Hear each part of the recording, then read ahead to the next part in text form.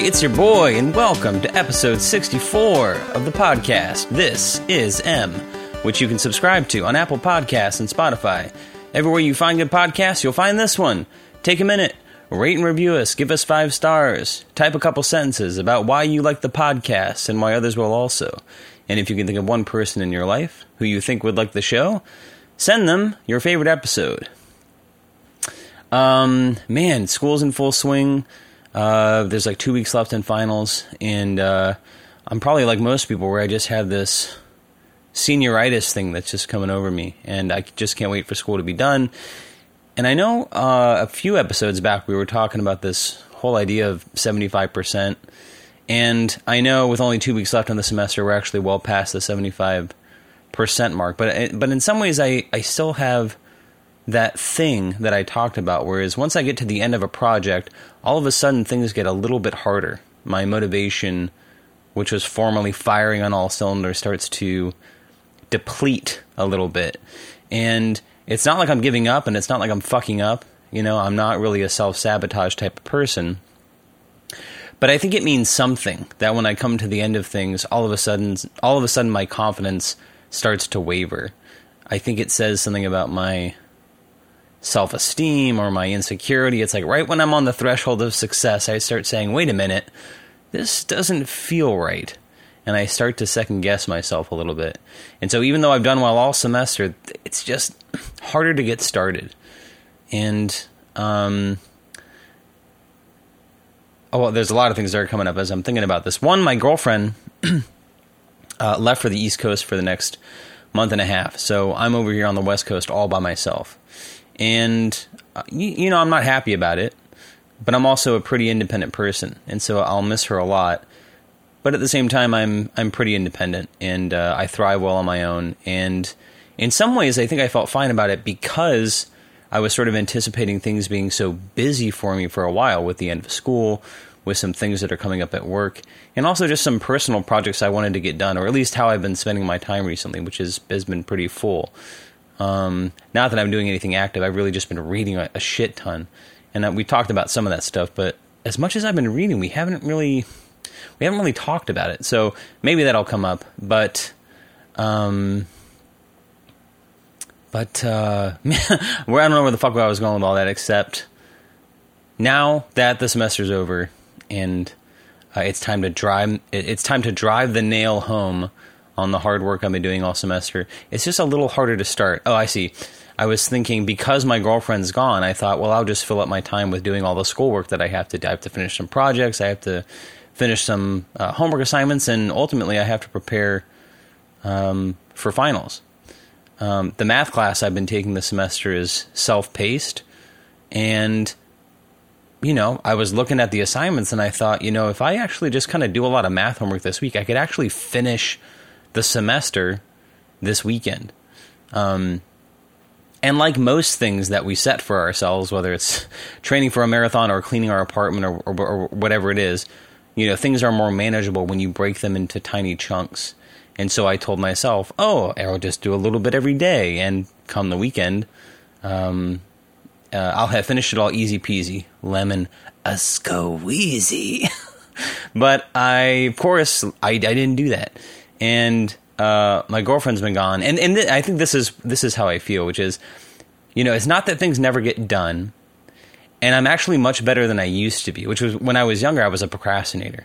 And so it was the story of my life that you would have this paper due, and of course, either the night before or whenever full crunch time mode is, that's when I start to get to work. And so things would be in a panic. And also when I was much younger, when it came to school, I was like, plenty of times where I just said, fuck it, right? I turned in some half-ass work, or I didn't fucking do it. You know, you wake up the morning of the test and it's just much easier to sleep in. Many of us know what that's like when we're younger. Okay, that's not what's happening. That's not what I'm talking about here. But I am surprised that even as an adult, even though things eventually get done, I still find that if I'm given the time to delay or procrastinate, that I do.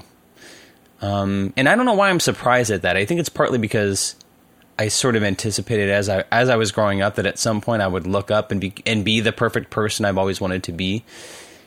and I'm just not. So part of, I don't know, maybe this is making a mountain out of a molehill, or a whole lot of nothing. But this week I did my work stuff, which is fine, but I really put off my schoolwork. I didn't do a lot of it, and so the last 2 days I've just been crunching for math homework. And today I finished, so that's good. And I certainly have an A in the class. But yes, I just find at the very end of things, I fight myself. For example, I haven't returned to my synthesizer program. I told you guys that I had done, I had spent, a couple months given some serious time to teaching myself synthesis, and I've learned a lot, and so that knowledge doesn't disappear. But, I had sort of set the goal of finishing this software program called Syntorial, which I really recommend if you're ever interested in sort of twiddling around on synthesizers and kind of learning what they're all about, really. More than just pulling up presets and having cool sounds. But if you want to know how sounds are made or what synthesis really is. And actually, even as I say that, there's some people who are really into synthesis who would still say that you probably don't know what it's all about because it is sort of fundamentally scientific and whatever. But at least you get a better look under the hood than you would otherwise. So if that's something you're interested in, do that. But yes, I've spent a lot of time reading. I've been spending a lot of my free time reading. And so I'm glad that my grades have stayed good. I'm glad I'm getting everything done at work. And yet, I've spent so much of my free time reading. I think I've probably read 13 books since October. And it started with, I'm sort of looking over here, I see this, because I have this growing stack of books that I've read. And I'm also surprised at what I'm reading. I mean, I think part of why I've been able to read so much is that I'm reading pretty light or relatively light stuff, I talked everyone's ear off about Dostoevsky and Russian literature since we started this podcast because that's what I was reading in my free time. Probably most of what I was thinking about. I think our last... was it almost a year ago? Holy shit, time flies. But I remember last New Year's, we had our 4-hour episode called Crime and Punishment. I think we dedicated a whole hour to the novel Crime and Punishment or Dostoevsky. I was also listening to a lot of police interrogations at the time. But lately, I've just been reading a lot of lighter stuff. It started with Slaughterhouse-Five, which I read 3 times, which is phenomenal. And then it's hard to know the order here, but I know I read Fight Club. But other than that, I pretty much read like Stephen King. I read Carrie, which is great. I started with Misery, then I read Carrie, then I read Night Shift, and I just finished reading not Nightmares and Dreamscapes. I finished reading Different Seasons, which is a collection of 4 novellas, and I read 1 or 2 of them when I was younger. Before I go into that, I want to finish this one thought about what I'm reading in general. And I read Elmore Leonard for the first time, which has always been on my radar because Elmore Leonard was a huge influence on Quentin Tarantino. And maybe you've read a lot of Elmore Leonard. He's a very popular writer. But at least for me, Elmore Leonard, I just sort of knew through filmmaking. A lot of his novels have been turned into movies, not very good ones. But you might even be surprised at what some movies are based on his works. One that was a surprise to me was 3:10 to Yuma. And I actually wasn't familiar. I mean, I'm not really familiar with the original, but I remember seeing the remake with Russell Crowe, I believe. I want to say Guy Pearce, but maybe I'm fucking making that up. But I remember seeing that randomly at some point around the time it came out and thinking it was actually very good. But I read Rum Punch and I read Get Shorty, and both are phenomenal. And it makes perfect sense. People don't know this, but Jackie Brown, the Quentin Tarantino movie, was based off of Rum Punch. And although Jackie Brown fits relatively seamlessly into Quentin Tarantino's output, it feels like a Quentin Tarantino movie. And Quentin Tarantino was always very transparent about how much he feels he owes to Elmore Leonard. And, Quentin Tarantino's always celebrated for his dialogue. And he always said, I got a lot of it from Elmore Leonard. When you read Rum Punch, you realize, holy shit, like 75% of the screenplay is lifted directly from the book. And I think we mentioned this when I was reading Fight Club. And I was saying, it's funny. 2 thoughts. It's funny that somebody gets like full credit on a screenplay when 75% of the dialogue is lifted from the book. And some of the best lines in the movie Fight Club come directly from the novel. And the screenplay for No Country for Old Men, which is a phenomenal movie, 75% of the dialogue in the movie is taken directly from the novel. And so sure, you could get screenwriting credit in the sense that, you know, you wrote the literal screenplay. You took the novel and put it in this frame structure of a screenplay. But if most of the dialogue's from the novel, it's just weird that the author of the book doesn't get screenplay credit most of the time. For some reason, another idea is popping in my head, but it's because I've been reading a lot of Stephen King. I've also been seeing a lot of videos on YouTube of him just talking. And he was talking about The Shining. And I'm just thinking about screenplay adaptations here, but he said he originally wrote a screenplay version of The Shining. He had written a couple others just as exercises. I think he turned an H.P. Lovecraft novel into a screenplay. Or maybe it was a Ray Bradbury novel. But the point is when he finished the novel The Shining, he said, literally, he acquired the rights to the screenplay. And I thought, what the fuck? You wrote the novel. How do you acquire the rights to the screenplay? And then I just sort of thought through the Hollywood system and the publishing system, which is, I bet when he writes a book, I bet the publisher owns some percentage of the copyright, right, and the intellectual property. It probably, you know, maybe at this point he owns all of it. But especially when he was starting out, I think The Shining is like his third novel as Stephen King. There probably is something that has to be figured out in terms of who has the right, even though it's your novel, who has the rights to the screenplay. Maybe the publisher owns the rights to option the screenplay. And so it was just strange that Stephen King created a screenplay of The Shining, but when Kubrick, or whoever Kubrick represented, or you know, whatever production company bought the rights for The Shining, they got to decide who wrote the screenplay, and it was Kubrick and somebody else. But it just seemed, doesn't that disconnect seem weird, which is you create a novel, but once you sell the movie rights, the rights to make a movie, you know, the arbiter of who writes a screenplay now goes to the person who has purchased the movie making rights. Maybe that's not, I mean, in some ways that sounds very intuitive once you wrap your mind around it, but it's just weird to think of creativity and intellectual property that way. It is commodified. You know, you can write the novel that a movie's based on, and yet once you sell the movie rights, just because even if someone uses 75% of the dialogue from the novel, the fact that they authored the screenplay means they get credit for it. Anyway, probably didn't intend to get mired in that detail. But yes, reading Stephen King. Read a couple Michael Crichton novels, right? We talked about Sphere and Jurassic Park. And I read Shibumi by Trevanian, which is complete dad fantasy fiction, you know, with this sort of... you know, it's funny. There's a couple points I want to make here. I think the summary point is that I'm in full fucking dad mode reading Crichtons and Kings, and... you know, I just feel like a fucking old man. But I'm also surprised at how much I'm enjoying it. And it's not that Crichton's great. He's not. And Shibumi was not great. I mean, it was entertaining enough. And Elmore... But there's... I think the distinction I'm trying to make is that you have popular fiction authors like Elmore Leonard and Stephen King who get lumped in with these people. Who get lumped in with Michael Crichton and Grisham. And Tom Clancy. And as I'm saying this, I'm not being really fair because I don't think I've ever read a Tom Clancy novel, so I really don't know. But I've read a couple John Grishams, and they're probably fine. I mean, I read them when I was younger. Who knows what I'd think of them if I read them as an adult. But Michael Crichton is not Stephen King. And, you know, I've thought this as I read Night Shift. I've thought this especially as I read Carrie, which is a phenomenal fucking novel. As I read Misery. But also as I'm reading different seasons. And when you read a novel like Jurassic Park or Sphere, the idea is well, I should say that the idea for Jurassic Park is very good. Sphere, not so much.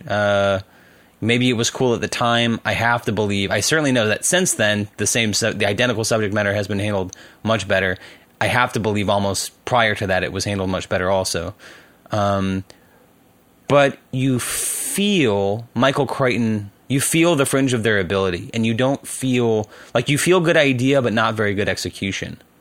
With Stephen King, it doesn't matter what you're reading, his novels or his short stories, even if they're not pitch perfect throughout, even though there are moments where he may insert a sort of like forced feeling of suspense or some kind of suspense trope, or he may hang on a metaphor or he may stretch an analogy or a metaphor a little too thinly, and there's some awkward moments when you read it.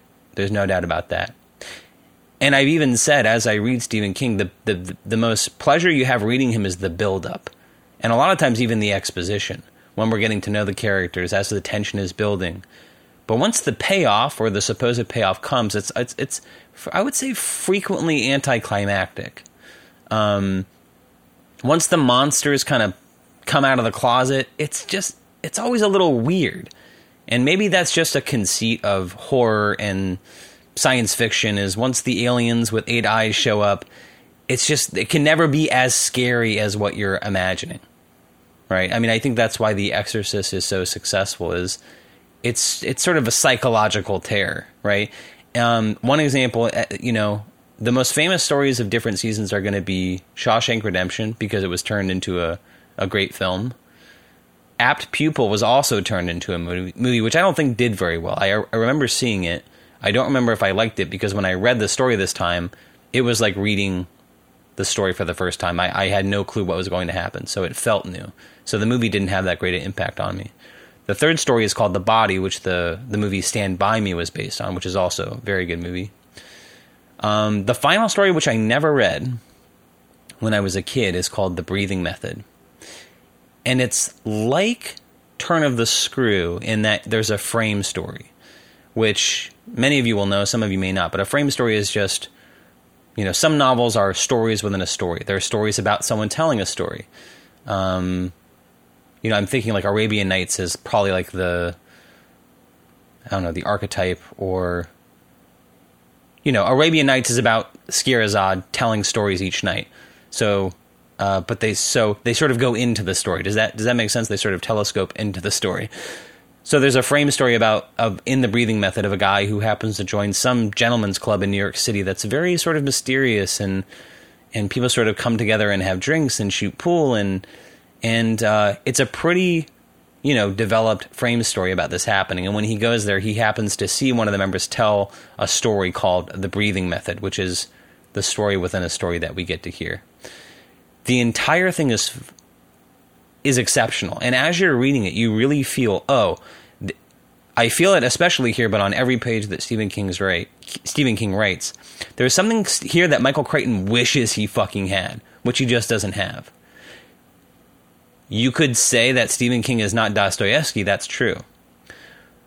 But even what you get with Stephen King that you may not even get with Dostoevsky is you feel a fire there's a furnace that is fucking burning in everything that Stephen King writes. You feel this generative force that these stories are just kind of spilling out of him. I've talked about some psychological influence of creativity, and I've talked about this, with pop music is a perfect example. And maybe I'm equating these two because King is a popular fiction writer. But you have people who write pop music, and I believe most of the time you can tell when something is inspired or sort of just written for hire. And I think if you're a creative person, you probably feel this in your own life, which is if you're a songwriter and you're writing popular songs, you could sit down and write things that qualify as songs all day, in that they have 3 or 4 chords and they have a verse and a chorus. But if they didn't actually come to you in a moment of inspiration, I think they're just going to fall a little bit flat for the most part. I think that is what is going to happen. When you read Stephen King, you feel, not only because he has a fucking exhaustive output of stuff, but you feel the playfulness. You feel on every page that King is one of these people who can just sit down and the stuff pours out of them. And I think you feel this with Elmore Leonard too.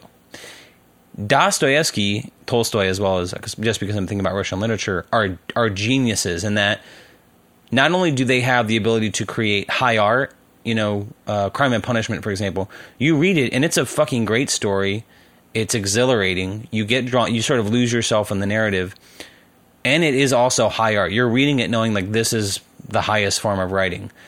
You don't get that sort of exalted prose you want to worship at when you read Stephen King or Elmore Leonard to the same effect. But you get something else, which is, and it's not just fast food or empty calories.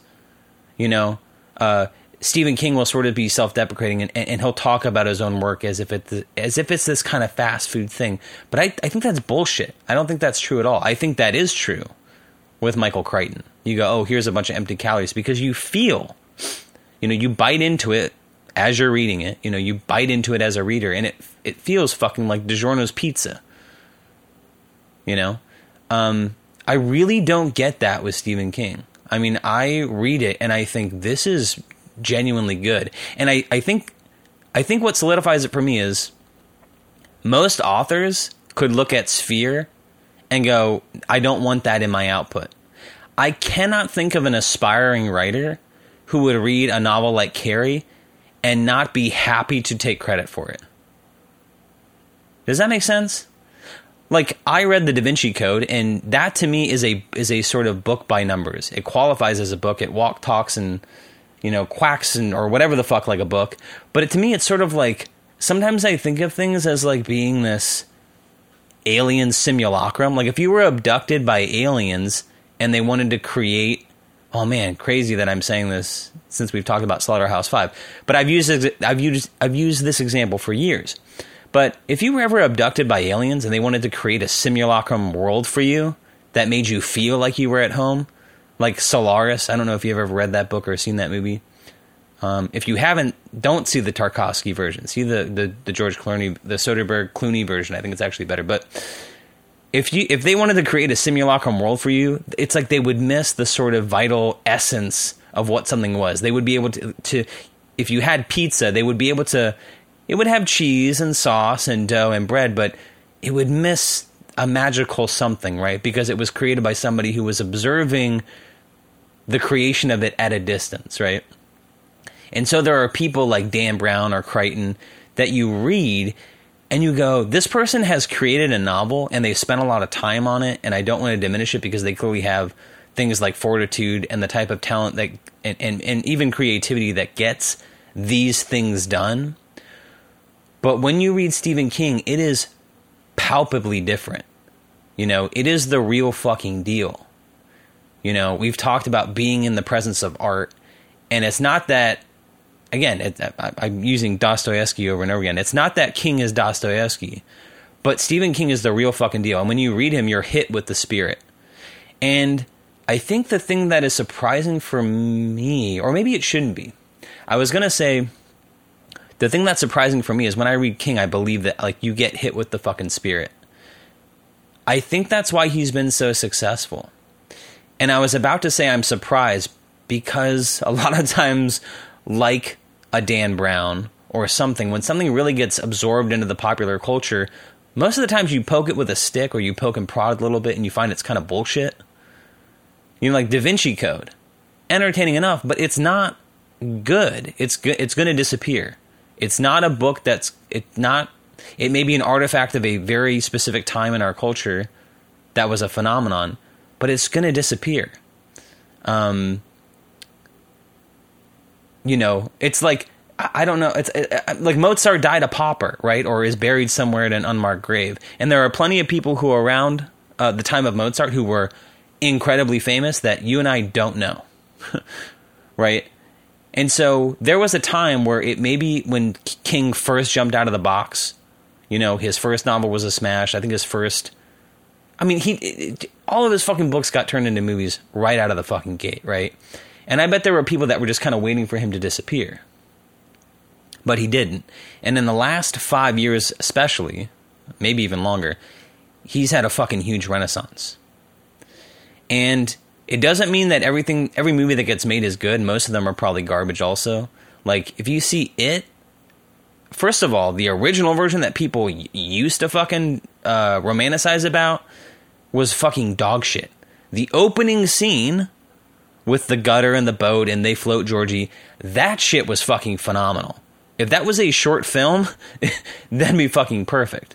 Now, the other, 6 hours of the fucking original miniseries are fucking dog shit. The new movies are not fucking good either. There's a few jump scares, but they're fucking shitty movies, especially the second part is really bad. I watched it recently.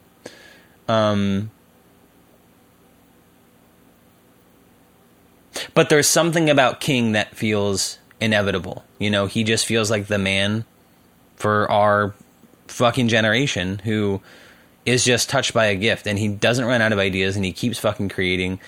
And it's just interesting for me to feel that way about Stephen King. One, because he's a popular writer, but I also think of Elmore Leonard this way, which is when you read Elmore Leonard, you realize this guy has a gift that so many people in academia or people who fancy themselves to be, quote, serious writers will be dismissive of. And it is because they dismiss this person that it actually betrays how superficial they are and how errant their perspective is. Like, how far off the mark that they are. You know, the people who would read King, and it's of course it's just my personal opinion, but the way I really feel about it is, if you read Stephen King, and maybe it's not your thing, but if you dismiss him as a talent, or if you read Elmore Leonard and you just dismiss him as a talent, I feel like you are incredibly miscalibrated. You know, it's like there's some things that are just not up for debate.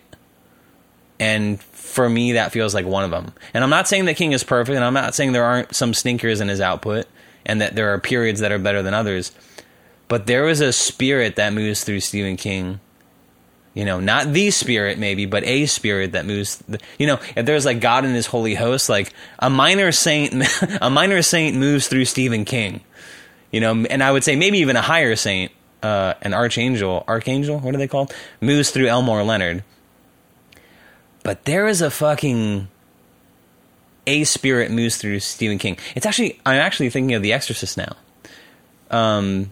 If you've seen the movie, you probably remember it. It's also in the book too, where Father Karras is sitting across from the demon, or Regan, once they're possessed, and says, are there more than one of you inside Regan? And he says, yes. You know, it's not that she's possessed by the devil; she's possessed by a devil. Pazuzu is the name of the demon, but that's a fascinating idea, and I think in some ways it's what gives The Exorcist its power. It's not the devil that's possessing her; it is a devil. A sort of a fraction of the demonic power, right? Almost like a meteor. Something that could hit you. You know, it's not an asteroid that's hurtling toward the earth and going to kill everybody. It's like a meteor landed on your fucking house. It's just small enough to be believable. Does that make sense? You know, it's not the rapture, it's a rapture. There is a spirit that moves through Stephen King, and there's definitely a spirit that moves through Elmore Leonard. Anyway, yeah.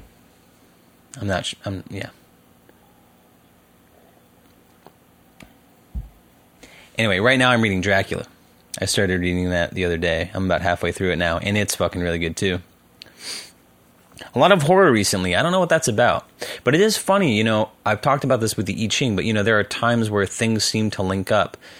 And maybe that's to be expected because I'm spending a lot of time sort of around horror, but it's interesting to see things connect, Like you read Carrie and it's sort of an epistolic novel, and then you're reading Dracula and it's an epistolic novel, and you realize I have to believe that Stephen King was, obviously inspired by Bram Stoker because he's writing in the same genre, so that feels inevitable. But I also mean structurally. There's something about, epistolic novels are kind of weird,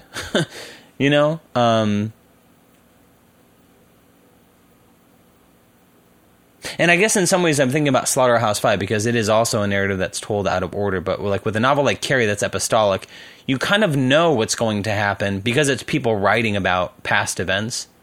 You sort of know what's going to happen. And it's sort of an interesting way to tell a story because you think, well, you don't want to spoil the ending.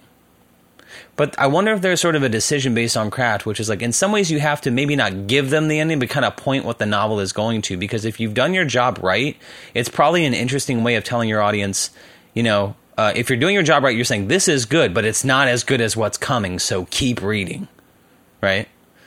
As good as what you're reading is now, it's not as good as what's coming, so fucking stay tuned. Don't change the channel.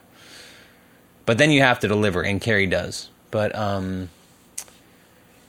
how does that relate to Bram Stoker? Oh, I don't know. Maybe because I'm thinking, the next novel I have to read if I'm going to read Stephen King stuff in order. And I guess I'm reading the novels in order. Well, even that's not fucking true because I read Misery. But I think I'm going to start reading the novels in order. And the next one up is Salem's Lot, which is also... I don't know if the novel is epistolic, but it's based on a short story. Now I know why these things are coming together. It's based on a short story from Night Shift. I don't know if it's an expansion or what came first necessarily. I have to believe the short story did, but on a short story called Jerusalem's Lot, which is also epistolic. And, it's about vampires. I think Salem's Lot, the novel, is more specifically about vampires, but the point is that it's epistolic, and I think I have to believe that he took that structure from Dracula. But anyway, I think I'm just trying to say it's weird to see things linking up that way. You go through life and you feel like you're just sort of taking things as they come and just sort of pursuing your interests, but, maybe it's just what comes from sort of pursuing a genre or, you're going down some lane as you start to see how things are sort of linked up. But it feels, I don't know, it feels kind of spiritual. But I guess one thing to be cautious of is I think we've talked about this also in terms of, it's easy to feel like you're having an epiphany or that there's some spirit moving through your life when things start to link up because, one, you're drawing those connections yourself. But you also don't know, especially now in our technological age, you're not sure, you think there's a spirit moving behind your life. You think God is putting these things in front of you, but really it's just the fucking algorithm. One very smart person in a room somewhere devised an algorithm to keep showing you things to keep you engaged and keep you watching. So you start to think, man, I feel like all these disparate things in my life are starting to come together in very magical ways. It's an algorithm that's looking at your viewing habits and trying to show you more of the same things. My brother keeps recommending this podcast to me called it's called Rabbit Hole. I think it's from NPR. I listened to the first episode. It's very interesting, but it clearly talks about this. And I think the arc of the podcast is a guy who sort of fell into the alt-right, and who knows what the culmination of that is. But I've talked about people I know in my life who have sort of had a weird sea change in their political perspective, and they've become sort of members of the alt-right. But as you think about people who, like, how does someone get into Flat Earth or how does someone get into QAnon? It's probably just a little bit, they get a little taste, their interest sort of makes them take a little bit of nibble out of one thing. But as they sort of look at more, maybe at first it's just for entertainment, but as they see more, it starts to, maybe the walls start to close in a little bit, and your viewing habits become a little more, as YouTube is showing you more and more of what you're clearly already watching, it's like you feel like that's what's available, right? That becomes your reality. And the analogy of an echo chamber is kind of a tired one. But you know what I mean? The walls start to close and the same reverberations are just kind of coming back and forth. And so you think that's the world. Your input is saturated with one single point of view and you become convinced of it. For some reason, I'm thinking about love bombing. Have you ever heard that phrase? It was used, when they've looked at cults, they've said, when you think about cults and people who join cults and people who get evangelized to religions or inculcated in certain religions, it's very easy to think that it happens to stupid people. When we see people who get sort of sucked into Scientology or to some doomsday cult and go down to French Guiana and fucking drink the Kool-Aid with Jim Jones, it's easy to think, well, those people are stupid. I'm not as gullible as they are. But when they actually look at the psychology of people who join cults, they identified this practice called love bombing. And it's not something that people are consciously doing, although I think on, you know, when we think about these evil institutions like the Catholic Church or Scientology, someone at the top making decisions somewhere has to fucking know that it's all a bunch of load of bullshit. But I think the insidious part of all these organizations is they're actually operated by people who think they're doing the right thing. But when you look at it from sort of a detached, dispassionate perspective, you can identify this practice called love bombing, which is you bring someone new into the organization and you provide them with something that they just don't have anywhere else. You just make them feel important. You make them feel like they're the center they're at the beginning of some life-changing experience, and what they stand to gain is all the love that they're getting from the congregation. You know, I spent a lot of time with the Mormon Church, and they want to hang out with you all the time, and they want to incorporate you into their events, and they want you to hang out with them, and they want you to meet their social circle, and they want you to start coming to their barbecue every week. And it's not that they have a malicious intent, but that's how they were brought. That's just the values of the culture. But what happens is you provide someone with a family, you provide them with a social structure, and you give them something that they can give themselves to. And it's not the religion necessarily. You know, concurrent with all that is the indoctrination into the dogmas or whatever of the religion. But really you're sort of taking over their life. You're giving them something that they can give themselves over to fully. So part of it's religion, but part of it is being a social structure. You know, and in cases of like cults and stuff, it's once you move onto the compound, now we're your residents. We may pay you a bullshit fee, like you think of the Sea Org in Scientology. Maybe we'll pay you slave wages, but basically you come to depend on us. And as you give more and more of yourself over to us, it begins with love, but as you give more and more of yourself over to us, the walls close and you literally become trapped. I bet if you looked at the trajectory of like older cults pre-internet era, I bet the arc looks very similar, except instead of instead of giving your life over to it, it's just that's what we're consuming. That's what you're consuming all the time in terms of your information and your entertainment.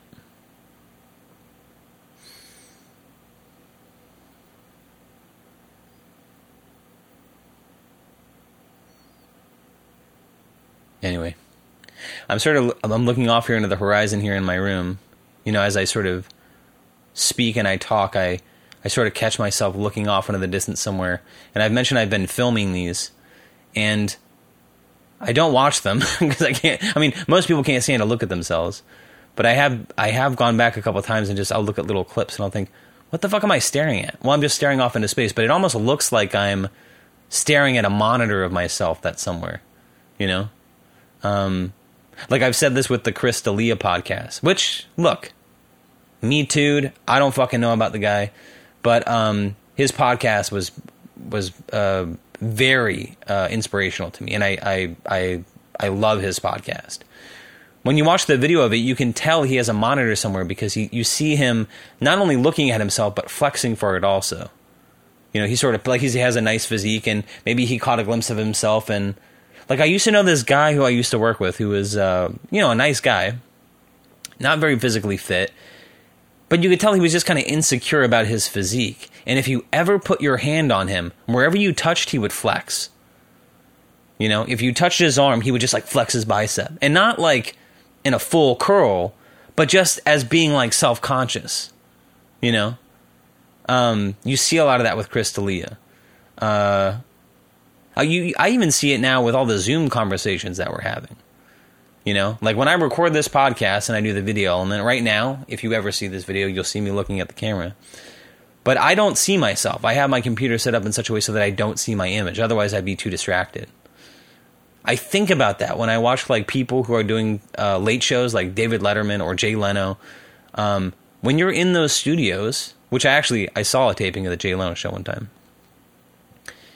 Very interesting, but you see that there are monitors everywhere so that if you're actually sitting on the couch, you can see yourself. You can see what camera has cut to you. And part of that is practical. You just want to be aware of what camera is on you. But if I were ever on those shows, I would ask before coming out, like, hey, can we fucking put blankets over the monitors? Because the last thing I want to do is fucking catch my image. I don't want to catch my profile as I'm looking to Jay Leno and see that I have a double chin. You know, or like it would just fucking throw me off completely. I probably wouldn't be able to have a conversation as if I were to catch myself. I mean, even thinking about it now as I'm thinking about my physical appearance, I feel like I'm becoming less cogent. I literally feel my mind coming off the rails a little bit.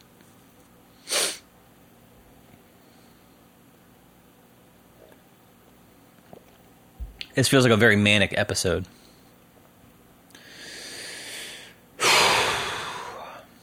Part of me just wants to take a couple deep breaths and just sort of... I saw Matthew... I don't know. I saw Matthew McConaughey on this fucking Instagram video. Matthew McConaughey is like... It's hard to fault the guy because he does a fair amount of good work.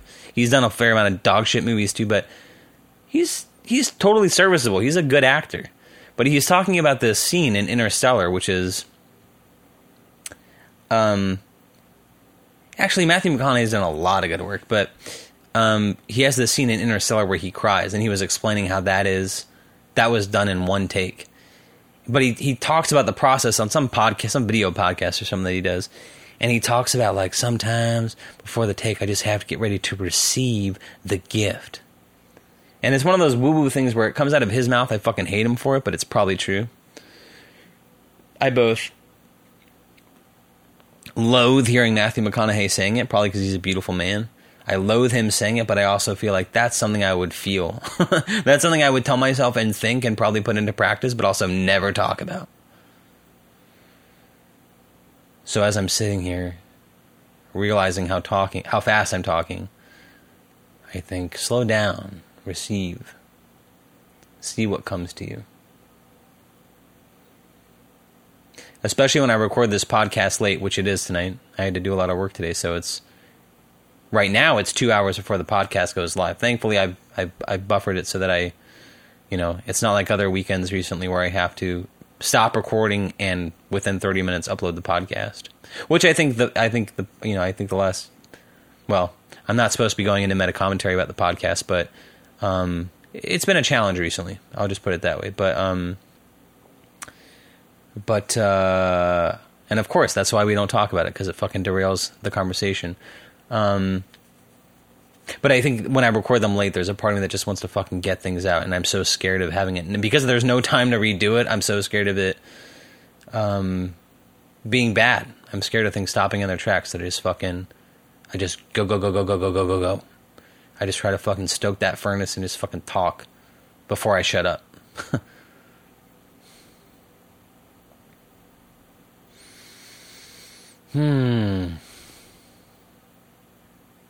But maybe we should just take a moment to receive.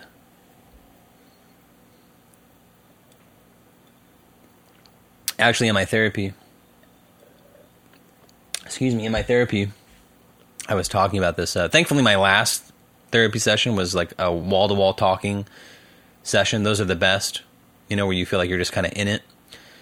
But within the first 10 minutes, I sort of fell into this reverie. Is that the right word? I just fell into a silence.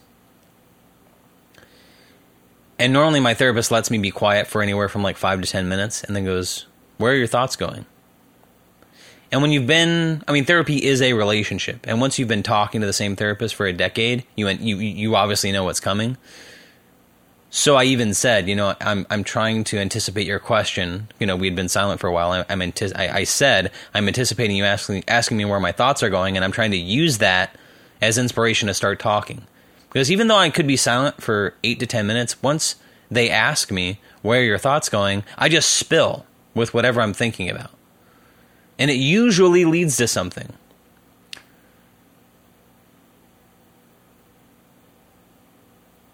But I just thought it was funny acknowledging that in my therapy. I'm anticipating their question about to ask me, which I know is coming, and she laughs because I think she was probably just about to say it.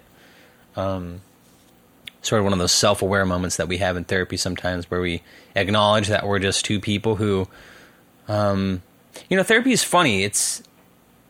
For some reason, I'm thinking about when I was living in Arizona, I used to go to Blockbuster all the time. And I know it's, I don't know, people talk about Blockbuster like there's something fucking funny about it, which is fucking bullshit. If you're making jokes about Blockbuster, stop. You're not funny. Everyone's fucking doing that. But I used to go to Blockbuster all the time. And there was one right around the corner from my house. And there are other things like this in my life also, but for some reason this stands out as an example of a place that I would go all the time and see the same people, and there was never any familiarity between us. They never once demonstrated that they remembered me. And of course they did, but they hated their jobs and did not want to engage with people on that level, right? Which makes perfect sense. Not that I want to draw too many comparisons between that and therapy, but there is something about therapy where it's a strange relationship. I mean, I have spoken with the same person every week for the last 2 years, and for 3 years of that, it was twice a week. You know, I don't know how to add those numbers up, but, you know, there are 52 weeks in a year. For 3 of them, I did 2 twice a week over 10 years. That's a lot of time. And so I've spent more time talking to this person than most people in my life for the last decade. You know, even people like my girlfriend. You know, I've been with my girlfriend for 4 years. And yeah, we spent a shit ton of time together. So yeah, we probably have surpassed my therapeutic relationship in terms of hours clocked. But, you know, I'm not talking about the quality of the relationship. I'm literally just talking about time. And yet, I have said more to this person than I have to most people ever in my history. And yet, when we get together, I don't want to say there's a superficiality, because that's not it. But it's a very, you know, therapy, you know, I talk about it as a relationship, but it's a very certain type of relationship. And it's very one-sided by its very nature. I know very little about my therapist, and that's fine with me. I mean, this is very presumptuous, but I almost think people who need to know things about their therapist are eager not to talk about themselves. But I think therapy has to function in a way where, they talk about projection and transference as if these are bad things. I don't know that they always are. I think it's, I've sort of reflected on who I think of my therapist as at different times in our relationship over the last 10 years. And I've thought, in that time, they are kind of who I think of them as is whoever I need them to be for me at that time. Sometimes it's parental. Sometimes it's as a boss. Sometimes it's, I was going to say as an enemy, but that's too heavy-handed. But there is kind of an adversarial part to it. But I mean it in a good way. Like when I was hiking with my girlfriend in Aptos. We were down near in Santa Cruz County. There's a town called Aptos. We talked about it recently. There's an area called Land of Medicine Buddha, which is attached to a Buddhist monastery or school or whatever the fuck you want to call it. And there's along the trail, they have these signs that are painted. And I'm going to butcher this, but the gist of one of them that stood out to me, and I was thinking about this in the shower today. It's something like, you could probably Google this and see what it really was, but it was something like, you know, anyone who I've done a lot for, anyone I've sort of helped or been a great service to who ends up doing me wrong, I will immediately adopt that person as my spiritual guru. And I think that's sort of a colorful way of saying, like, everybody teaches you something. It's sort of one of those bullshit things that you could turn into a meme and it sounds kind of deep, but it's actually not. But it's just like every moment is a teachable moment. Every experience is a teachable experience. Everybody can teach you something, especially the people who make you feel bad or who you're angry at. They often illuminate things about yourself, right? Like we say, the things you hate about other people are really the things you hate about yourself.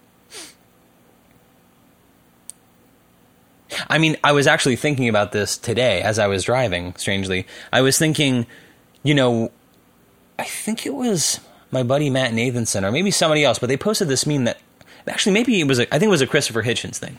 I've had this renaissance of Christopher Hitchens in my life recently, who I was enamored with growing up in my teens. I was a really very formative influence on me. But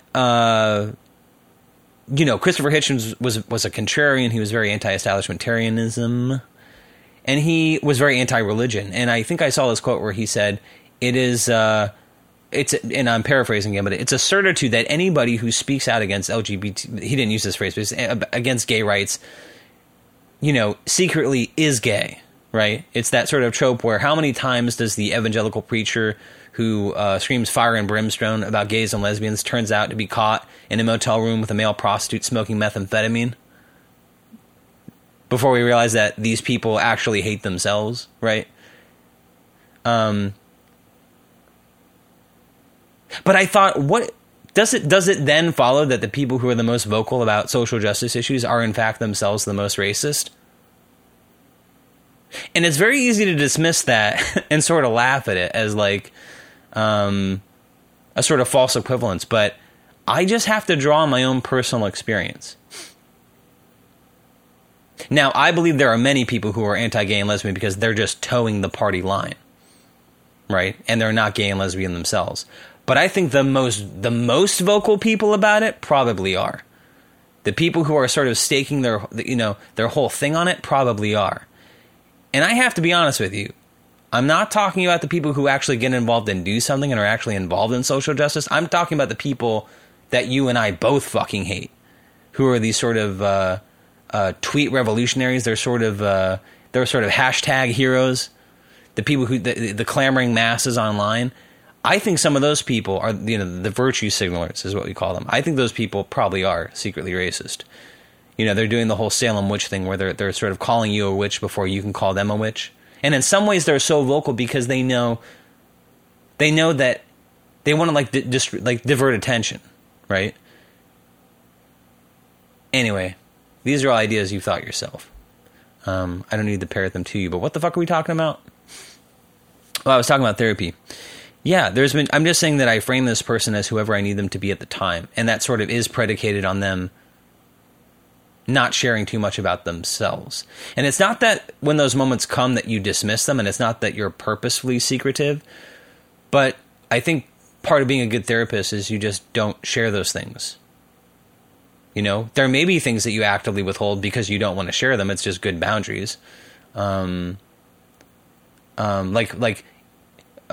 emotional honesty doesn't require that you are fully disclosing about every aspect of your life. And I think keeping those boundaries and demonstrating them in a thoughtful way and in a way that acknowledges why someone would want that information is teachable also. But I do wonder sometimes if part of being an effective therapist is not needing to make space for yourself. And I can already think of a bunch of ways I would qualify that in terms of you have to defend yourself. I think you do have to protect yourself from projections that are actually a violation of your boundaries and that may in some way fundamentally misrepresent you in a way that's important to be experienced, right? Like you don't want your, you don't want your patient thinking you're an anti-Semite if you're not. And there might be things that your patient voices that you actually kind of need to challenge, right? Like you just don't want you don't want your patient just sort of thinking that you agree with everything that they say. And we can't always control what people infer about our silence sometimes. But yeah, I think I'm just trying to underscore the idea that it's just funny to me that I spent so much time talking to one person and yet they are relatively a complete fucking mystery to me. But I'm appending to that I feel like that's what I need. That's what I want. And I think one challenge to that is like, of course I think of the people who don't like this fucking podcast and who don't like me, but they would think like, I guess I'm already imagining somebody saying like, and in some ways actually I'm probably thinking of my therapist who, anytime I've asked them questions, they've shared it with me, and I think we both have kind of enjoyed those moments sometimes, but I don't know. I think some people would hear that and think it's kind of narcissistic or something. Narcissism is a word that people throw around all the time now, like they understand it. When they really mean like self-absorbed or something. But maybe that sounds a little narcissistic, but I guess I'm trying to say I think it's important.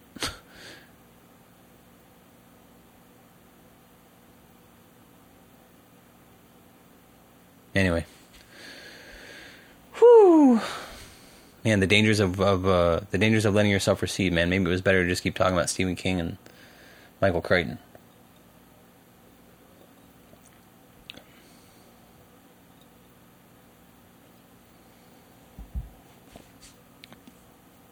Oh, sorry, punch the mic here.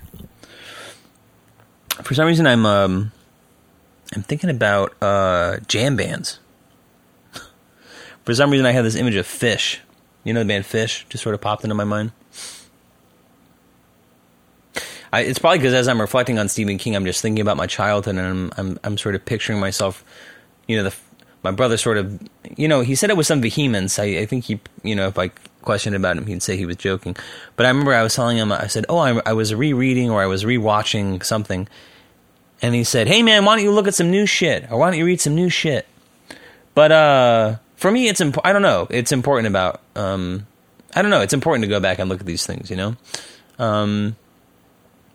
But I think I'm just thinking about, you know, as I'm reading these things for the second time, I think about when I saw them for the first time, and it just sort of orbits my bedroom when I was living in Tucson, Arizona. And I guess I'm picturing around that time I had this whole jam band phase.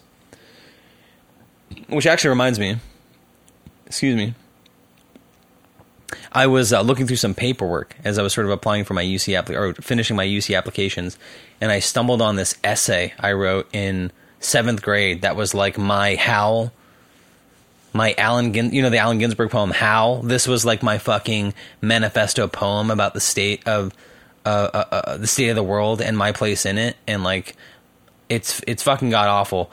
But I was actually thinking about it today as I was driving home. I was like, I should read that on the fucking podcast sometime. I know there is a podcast where celebrities, like, or maybe just people in general, read like their middle school or high school diaries, and there's that sort of cringe factor. This is a cringe fucking fest. So maybe I'll read that on the podcast. But, you know, a lot of this comes from that period in my life, right? And I'm picturing myself in my room. And I had this whole period where I was really into jam bands. And I say Fish because that's kind of like the band that, even if people don't know their music, that's kind of like, they're the totem of jam bands. My favorite fucking jam band was a band called String Cheese Incident. And I gotta tell you, there's plenty of things I go back to in life, and I listen and I say, oh, dude, of course I like that. Even if they don't have a lot of cultural currency or like Stephen King is a good example. I know he's had a renaissance, but Stephen King is the type of author that you could say, oh, I read when I was younger, and then, you know, they just kind of get dismissed, and so maybe you just go off and you read Dostoevsky for the rest of your life and feel good about yourself. But if you go back and visit some of those things, you completely understand why you liked them. You know, you go back to movies or books or whatever it was, things that you read in your childhood, and you say, oh man, I was pretty fucking well calibrated. I had some good fucking taste. String Cheese Incident is fucking awful. I go back and listen to that music and I think, why the fuck did I ever listen to this band? And when I really think about it, I realize, oh, I didn't like this band. And I think I think some of I knew that at the time, but as an adult, if I'm being honest with myself, I never liked that band. You know, I was going to say, I don't know, I'm thinking of one person in my life who I know who, every time they dated someone different, became a different person. You know, it's like they would meet someone, sort of take an inventory of their interests, and then went out and bought, like, everything that orbited that person's interest. So it was like, I'm dating someone who likes country music. They basically just go out and buy the country music repertoire and pretend that that's who they've been their whole life. Or maybe their next boyfriend is into hip hop, so they just do that. That's just like their area of interest now. And I don't know. That's what life is, right? We sort of try on different costumes until we find out who we, quote, really are, when really I think it's just who we want to be. But for a while there, I had this whole jam band phase. And when I look about who I am and what's endured in my life and how I enjoy spending my time, I realized what I really enjoyed was tape trading. Do you guys know about tape trading? If you're into jam bands or know anything about them, you fucking know about it. But for people who don't know, in jam band culture, in these sort of, you know, because the music is so improvisatory, or the premise of a lot of the live performances that it's improvisatory. It started with the Grateful Dead, but there's this whole culture where they were very, you know, they let people tape the shows. They would let people audio record the shows. And so there's this whole repository and canon of these live recordings that get traded around and copied, and people would post their tape list online. And you could basically peruse these things and basically email someone and offer to trade tapes. Where you say, hey, look at my list. If there's a show you want, I'll make you a copy in exchange of your thing. And based on the rarity of shows and how the audio was sourced, you know, was it a crowd recording made with a microphone, or was it a soundboard patch? You know, some of these bands would let a finite number of people actually patch into their soundboards.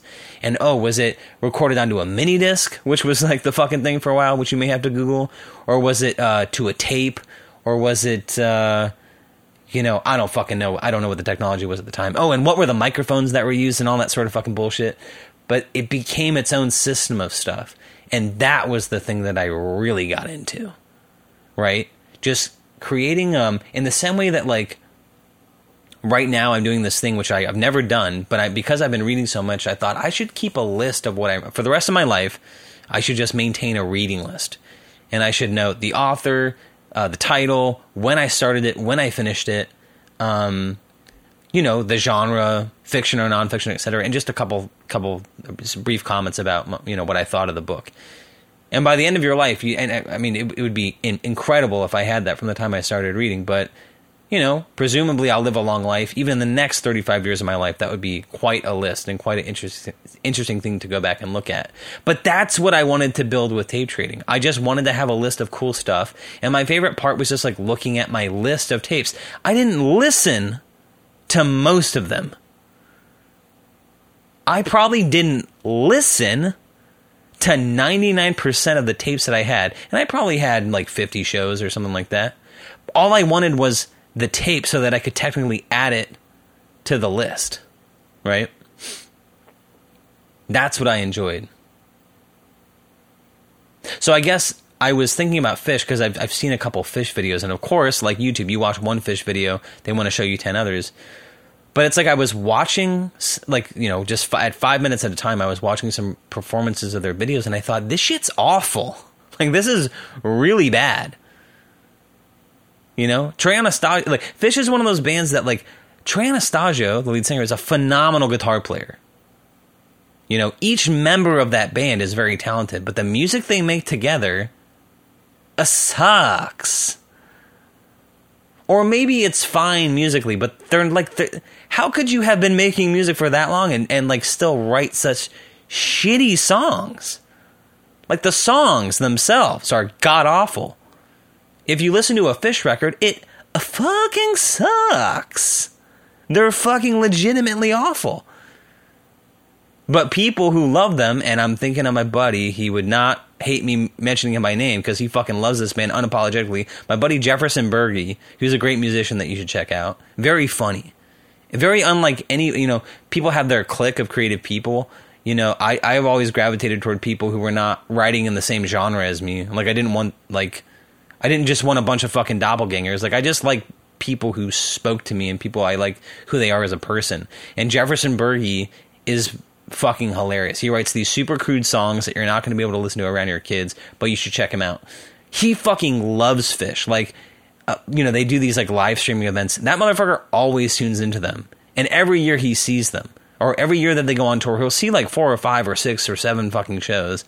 And it's like, even though I pretended to like it for a long time, as an adult, I look at it and I don't fucking understand it. I don't know how you can be playing music together with those people for that many years and still suck so bad and have so many white people who love the shit out of you.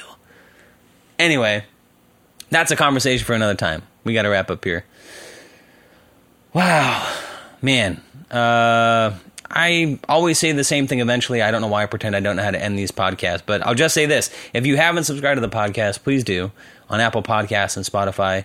And if you're already a fan, take a minute, rate and review us. Give us 5 stars. Type a couple sentences about why you like the podcast and why other people will also. That might convince them. When I watch movies, or I want to watch a movie on Netflix or something, I look it up on Rotten Tomatoes, Rotten Tomatoes. Rotten Tomatoes. I look it up on Rotten Tomatoes. If it has a good review, I watch it. Or, I'll say this quickly before we go here. The other night I sat down to watch a movie at 11 o'clock at night. And I had no clue what I was going to watch. Eventually I spent I looked up at 12:15 and had still not started watching something. I was still browsing for stuff.